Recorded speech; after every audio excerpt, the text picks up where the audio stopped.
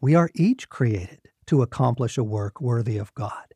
It is one of our deepest yearnings. And we will, in the kingdom, not just once, but many, many times over. Are we employed in the actual restoration itself? I don't know for certain. They will rebuild the ancient ruins and restore the places long devastated, certainly hints at it. And we know our God is a God of process. Look at how long your sanctification is taking. You might think I'm merely daydreaming about what we actually do in the kingdom, but friends, God creates us to be creators like He is. We are promised we will reign. We are given estates. We are told we will have vital roles in the coming kingdom.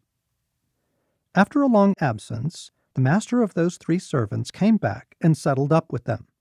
The one given $5,000 showed him how he had doubled his investment. His master commended him. "Good work! You did your job well. From now on, be my partner." Matthew 25 in the Message. Come and be my partner. That's the perfect way to put it. The idea behind the parable is promotion.